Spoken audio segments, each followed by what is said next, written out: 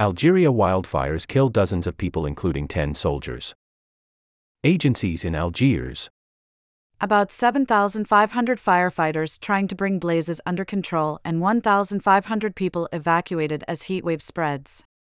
34 people, including 10 soldiers, have been killed by wildfires in the mountainous Bajaya and Bouira regions of Algeria as a heatwave spreads across North Africa and southern Europe. About 8,000 firefighters were trying to bring the flames under control, authorities said, adding that about 1,500 people had been evacuated.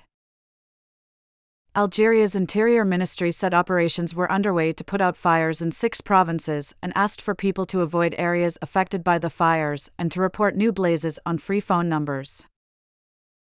Civil protection services remain mobilized until the fires are completely extinguished, the ministry said. The Defense Ministry said 10 soldiers were killed in the fires, but provided no further details.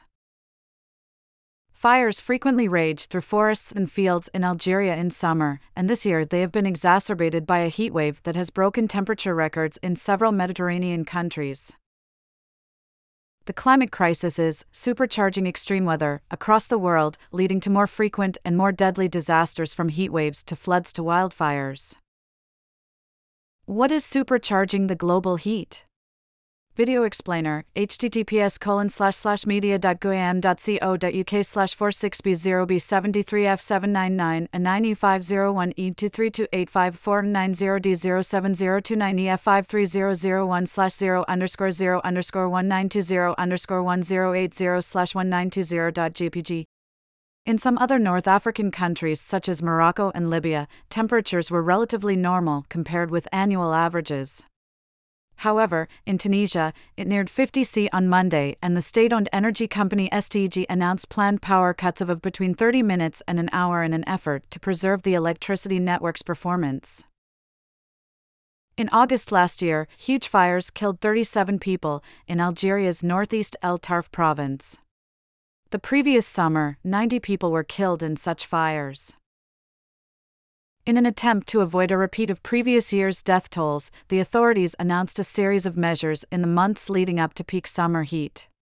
These included the acquisition of 6 medium-sized waterbombing aircraft and the construction of landing strips for helicopters and firefighting drones.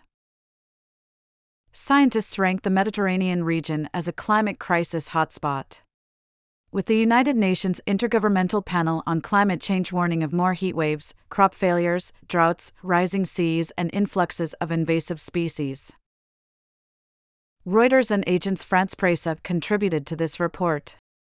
I hope you appreciated this article. Before you move on, I was hoping you would consider taking the step of supporting The Guardian's journalism. From Elon Musk to Rupert Murdoch, a small number of billionaire owners have a powerful hold on so much of the information that reaches the public about what's happening in the world. The Guardian is different.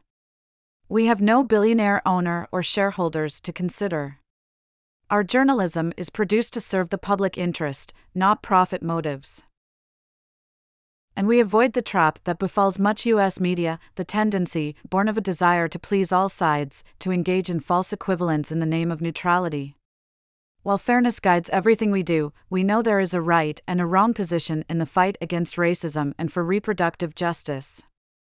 When we report on issues like the climate crisis, we're not afraid to name who is responsible. And as a global news organization, we're able to provide a fresh, outsider perspective on U.S. politics, one so often missing from the insular American media bubble. Around the world, readers can access The Guardian's paywall-free journalism because of our unique reader-supported model. That's because of people like you. Our readers keep us independent, beholden to no outside influence, and accessible to everyone, whether they can afford to pay for news or not. If you can, please consider supporting us just once from $1, or better yet, support us every month with a little more. Thank you.